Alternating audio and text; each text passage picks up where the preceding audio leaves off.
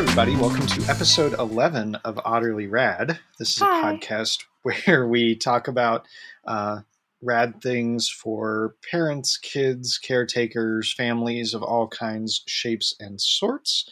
My name is Nathan, and my co-host is Haley. Hi. And in addition to being librarians and parents, we just like the kind of stuff that we tend to talk about on the show. So today, a few of our episodes recently, especially when we've had guests on, have kind of been about either events or topics, sort of throwing around a topic more generally. In this case, though, we are talking about a particular graphic novel. We've done graphic novels before. We're fans of those here on the show. This one is actually a manga called Wandering Sun.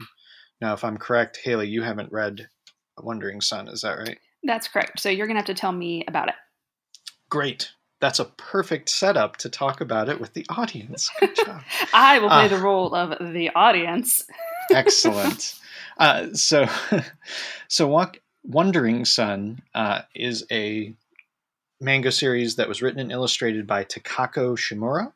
It was originally serialized between December 2002 to August 2013, and it was published in 15 different volumes. So it was running in these sort of weekly things where they're really cut down and serialized into small pieces, and then they're published in larger volumes later on, just like in the States where you have single issues versus the sort of trade paperbacks. Same kind of thing. Yeah. The series has been licensed in English, so what I'm talking about is the English version that's been published by Fantagraphics Books. I know there's at least 5 volumes of them that have been published here. I don't know how that translates in terms of the story to the Japanese version, so we may not have seen it all yet. In addition, there is an anime version or an animated version that's out there as well. There was a 12 episode anime version that was done back in 2011. So there's a lot of choices, I guess, depending on what you can read and understand or what you want to consume. So what age range? Oh, sorry. Actually, I was going to get to that. The interesting part about this is that the original magazine that it was serialized in was called Comic Beam, and this was specifically targeted towards young adult males. Okay. It, of course, doesn't have to be read by that. And I think one of the things that'll be interesting to talk about is I have a feeling the audience in the States is different than the audience in Japan to some extent, just because of who's publishing it in the US and how it's packaged. And I mean, while it technically shows up, for example, at my library in the young adult section, I wonder how many young adults are actually reading it here. But it was serialized in a magazine that a lot of young people would be picking up in Japan. That makes sense.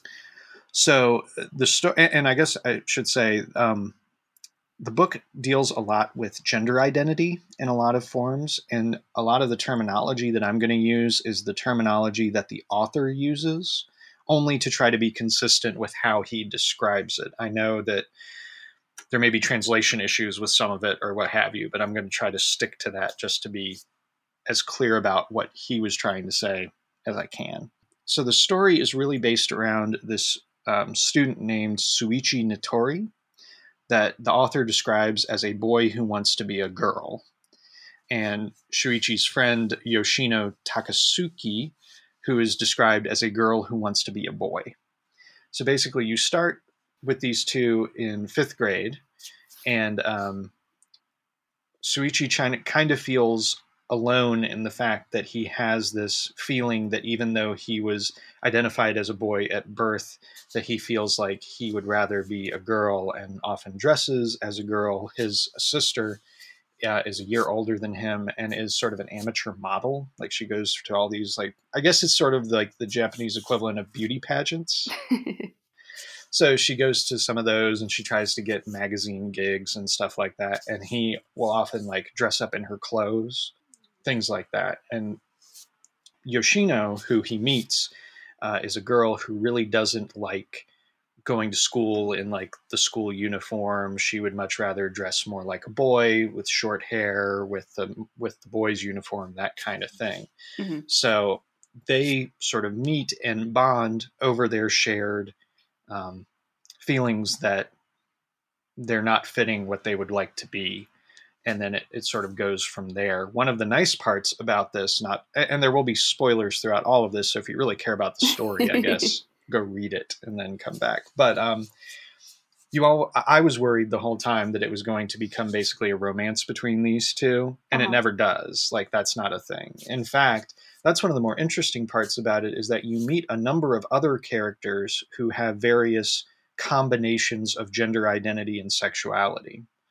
So Shuichi, who is our boy who wants to be a girl, is attracted to women, is attracted to girls. So is Yoshina Takasuki, who is the girl who wants to be a boy. So they're looking at things a little bit differently. One of the things that happens is they meet an older woman who's described as a transsexual by the author, who is living with a man, and their relationship is something that I think the kids sort of look at as a possibility for them in the future. So I guess my question would be, if someone came into the library saying that they wanted to find, I guess, who's the target audience? Is that a fair question? Like, who would you recommend this book to?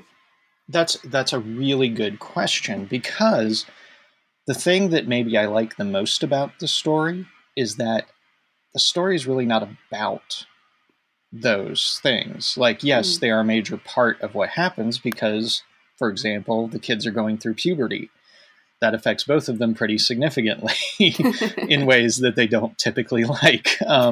Who does like that? Well, right, exactly. But and again, that's kind of the point. Is right. Like, it's as much a slice of life story about these kids growing up and really trying to discover who they are versus who their parents want them to be, or who their school wants them to be, or their friends, as it is anything specifically about gender identity or transsexualism or anything like that. So do you feel like it's not really the focus of the story then, that this could be really accessible just because of the storyline itself rather than the characteristics of the characters?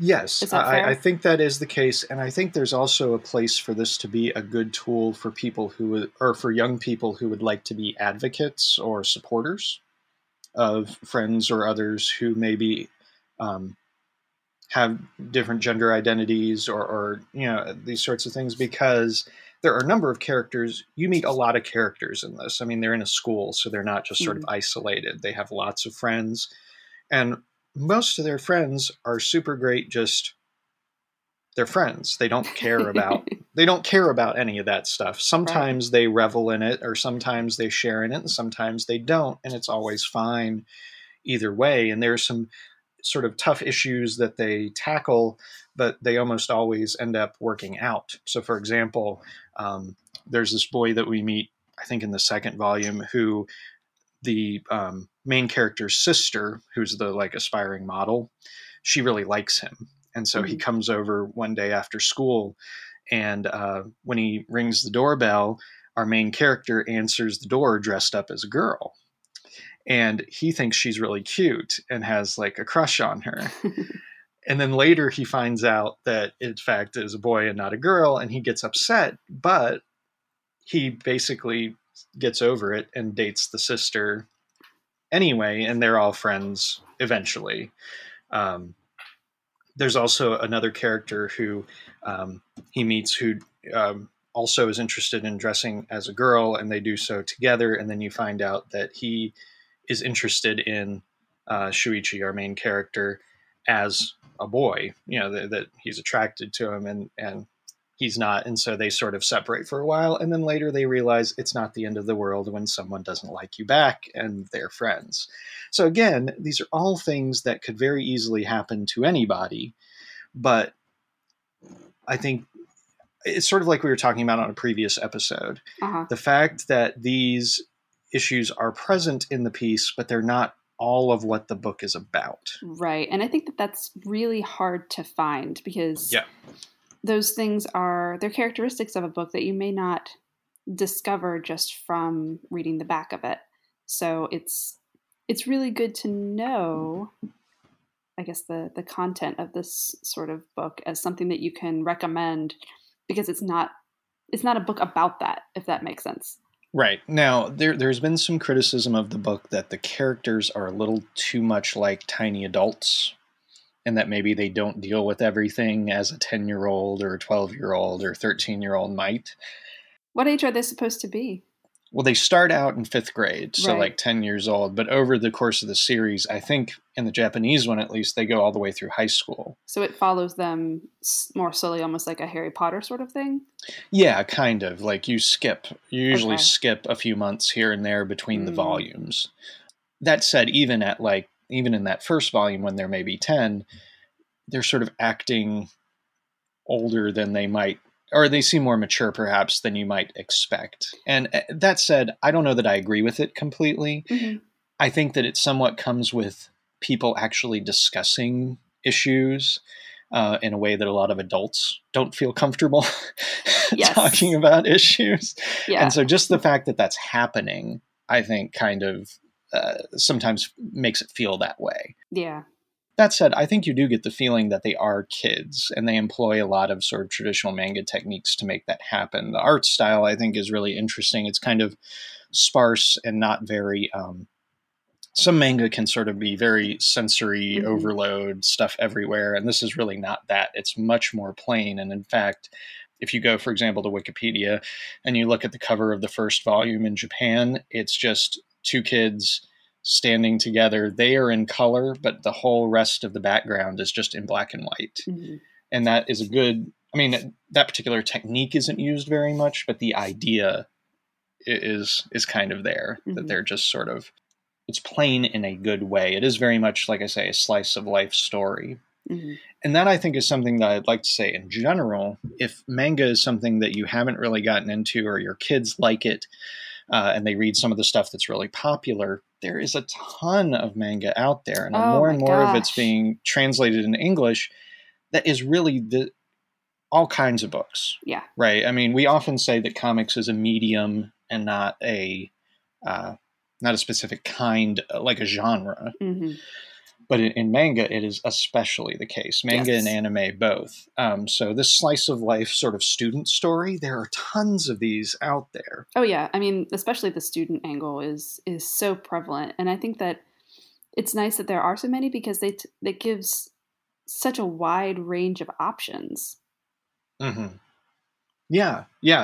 There's a wide range of options that you can choose from. And honestly, there's something out there for everyone's interests. So, I mean, there's a ton of sports manga. Mm-hmm. There's, manga about different games that people play, or different kinds of jobs that people are in, or, oh my gosh, there's so everything. many. I feel like, especially the manga that I really appreciate just as a librarian is that stuff that's a little bit more offbeat, like the sports mangas, because if you're looking for something for a reluctant reader, finding something like that is it's gold, because I've found that kids get much more excited about that stuff when they weren't excited about all of the other more traditional books that I presented as options for them. And I think that that's in part because graphic novels just aren't recommended in the same way that traditional books are, which is kind of a shame.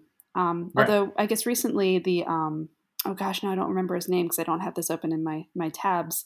But one of the spokespersons for children's literature, who was just elected, I guess, is a graphic novelist, which I think is really exciting. And of course, I don't remember his name. If you'd like to open now. it up, I will cut out the clicking and clacking. Yes, and put in some music here. Please remain on the line. One of our residents will be with you shortly. Thank you for holding. Our next available resident will be with you shortly. The Library of Congress anoints graphic novelist as ambassador for young people's literature. I will send you a link. Ah, that's a pretty big deal. It's a huge deal. And now that I actually know what I'm talking about, I can talk about what a great deal it is. Oh, my goodness. See, I do know things. So I guess it should be said, in the library world, and probably like in education, in other fields, graphic novels are often seen as a way to get, you mentioned the term earlier, reluctant readers to read. I think that that is true to some extent. I think that we have to be careful. We have to be careful about not shoehorning that, or sort of boxing them into that. Oh yeah, absolutely. But field. Yeah. I do think that particularly when it's really difficult to get people to see the value in graphic novels, that I think that that's why that comes up so consistently, because it's almost, I don't want to say the low hanging fruit, but it is in this particular type of book that I think a lot of librarians try to explain to people as, no, these are not the Sunday funnies. So I think it's an easy way to show their value to people who may otherwise just kind of poo-poo them. I think another thing to make that connection is to say that the format is something that kids who don't read manga, in the case of manga specifically, are familiar with from watching anime. Yes. Not that every kid watches anime, but I think far more kids are at least exposed to it nowadays, or just the conventions of it even, than we were as kids. Oh, absolutely. Yeah. So, in fact, if you wanted to watch the anime, you actually can. If you it's go an actual. On, it's in show? Japanese, but I believe it is subtitled. I haven't actually clicked on it to try to watch, and I think that would be a really bad thing to try and do on stream. But listen to Haley and Nathan watch Japanese anime. Okay, that might be a good episode one day. But it would not. Have you ever heard of the site Crunchyroll? I've not. Okay, so Crunchyroll is a site. It's sort of like a Netflix for anime. Oh. Now I say that, but it has a significant free tier. Maybe it's more like Hulu. In that you can watch them for free. You can watch a lot of episodes for free. And if it's a series like this that was already completely shown, it's been done for years, all the episodes are available online for free. Oh. But you can, but there's commercials. Well. If you don't want the commercials, it costs a few bucks a month, and then you can get them for free. The other thing is that they do have a lot of first-run stuff from Japan, so you can see it as soon as it comes out, basically. But usually for the new episodes, you have to pay, just like on Hulu. If you want new episodes, you have to pay. Gotcha. That said, like I said, this series has been done for a while. There's plenty of other ones that are really interesting that can kind of give you an idea if you're interested in that variety. You can sort of look through the shows that they have. They also have some manga that you can read online. They've got shows about basketball, about cycling, about I watched one for a little while about a guy who really wanted to be an astronaut in his work, like as an adult who really wasn't, his life wasn't really going anywhere, trying to figure out if he could become an astronaut. Right? I would read that. Seriously. I think about it every day. I'm like, could I just go to space? So Crunchyroll might be a good sort of inroad for folks who are interested in seeing this. Now, Crunchyroll is not specifically for young people. There might be a variety of content on there, so you do have to do a little bit of pre-screening if you do that sort of thing with your kids. So, but there's plenty on there that would be okay. As with everything, check first. Yeah. But it does give you an idea of the variety of material that's available. I would say, too, that we find at our library that a lot of the people who are really interested in this stuff tend to be more what we would think of traditionally as creative, like people who are interested in art or interested in drawing or creative arts, however you want to define that. I think they like the mix of they can appreciate both the art style and the writing and sort of looking at the ways that it works together. But I also feel like you don't necessarily have to assume that your reader is artsy to recommend this sort of thing to them, because I feel like that potentially leaves out some kids. So I tend to recommend graphic novels pretty equally with traditional books because I truly don't know what's going to grab a kid. You know what I mean? Right. No, I absolutely agree with you on that. And yeah, I mean, I think that's absolutely true. So there are a ton out there. Again, Wandering Sun is one that I would especially recommend just because in light of our earlier conversations about, finding material that has characters who are not the traditional character that you would see, but for whom that's not the only story that they can tell. Right. They are telling, the Wandering Son tells a lot of stories that are universal, but they do so in the context of someone who is dealing with different, gender identity issues than some of the readers might be.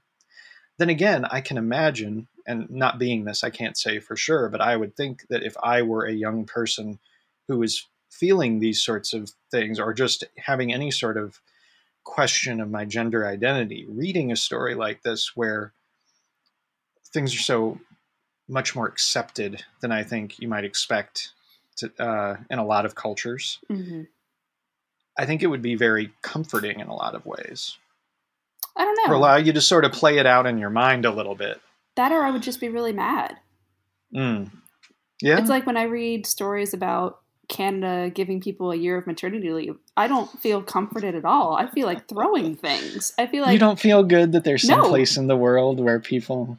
No, it doesn't make me feel good at all. It just makes me sad and bitter and angry. Well, that sounds like just a glowing endorsement for a great sunshiny turn. we will really try our best not to talk politics on the show, I promise. But if the show ever changes like country of origin, you might know why. But no, I think that what I'm saying is more to the point of sometimes reading about someone dealing with what you're going through and not meeting the same type of barriers that you have in your own life. It could be frustrating. So I guess I'll play devil's advocate to you there a little bit in saying that recommending something to kids that shows a world that's not really the world we live in, that these Japanese high schools are not American high schools. I don't know if that would be helpful or not. It's an honest question. I don't know. Well, I think what it means is that there isn't a cure-all. Like this book is for every child who feels X, Y, or Z. Yeah. This is for every child who's in this particular kind of situation. Like, there's no such thing. Yeah. And that's why when we talk about, recommending books to readers, we usually don't mean one. This is your book. This is it. Yes. This is the book you should read about this subject. Yeah. Go and learn. This is true. In a lot of ways, that was sort of the early library, was they picked out the books that civilized society should read and should know. We try to go a little bit past that at this point in time. But the point of even a show like this, where we recommend some of these things, is not to say this is the thing that's good for every child or every family, period. Right. You do have to test them out and see. In this case, the volumes are not terribly expensive, and you get a lot of content for your money. So if this was something that you weren't able to get from your local library, or that you really wanted to purchase, you could do so pretty easily, and you'd have a lot of content there to be able to tell if you like it or not. It's not sort of like you would read just a few pages or a little piece and not be able to tell. And for that matter, you could watch the whole darn series on Crunchyroll, and it probably gives you all the story, or at least a good chunk of story, that, again, you could decide whether this was a thing for you or not. Gotcha. That is one thing that I do have to say about manga and anime, and maybe it has more to do with the fan community or the sort of worldwide appeal more than anything, but you can often find these titles out there in a variety of formats. And in the case of Crunchyroll, this is completely legal. This is not some dodgy, illegal streaming site. Like, these are legitimate, things. So I'm not talking about pirating content. I'm talking about actual content out there. Yeah. So when people watch these things, the authors are still getting supported in the ways that they should be. Exactly. So there are a ton out there. If you've never read manga with your child or watched anime with your child, maybe there's a shared interest that you all have, or something that they're going through that there might be a title related to that you might want to try out and see if it was something that would work for you or not. It takes a little getting used to reading manga, especially if it's in the traditional Japanese format, which is what we think of as the back of the book to the front of the book. but you get used to it pretty quickly. Yeah. And again, there's something for just about everybody. There's great cooking titles and all sorts of stuff. So something out there would probably be for adult readers as well. Yep. There's a lot of good stuff out there. Yeah, and as an adult, I mean, I've read all 5 volumes of Wandering Son. I found them all to be quite compelling. Mm-hmm. I mean, if anything, the art style made it difficult occasionally for me to tell who was who, but usually people were saying each other's names enough, that I get the context. But, I have that problem anytime there are more than 5 characters in anything. So, Wandering Son is available. There's at least 5 volumes available from Fantagraphics Books. You can pick them up lots of places online or at your local independent bookstore, your local library, etc., etc. If you are interested in this sort of thing, you want to leave us a comment, you can go to our website, soundcloud.com/otterlyrad. Leave us a comment there, follow us there, download the episodes. You can subscribe there or subscribe through iTunes, depending on how you do it. We're also on Stitcher as well. If you have a chance and you would like to leave us a review, I'm often told that iTunes reviews are the best way for people to see our podcast. They are, for better or worse, iTunes is still the place where people go to look for this kind of content. So that is really the place that that we could use the most help. So if you wanted to, please put a review there and rate us whatever you would like to rate us. And we would always love to hear from you. The show is at OtterlyRad on Twitter, OTTERLYRAD. I'm at Just Nathan. I'm at We Hermione. And until next time, we hope you stay Otterly Rad. Bye!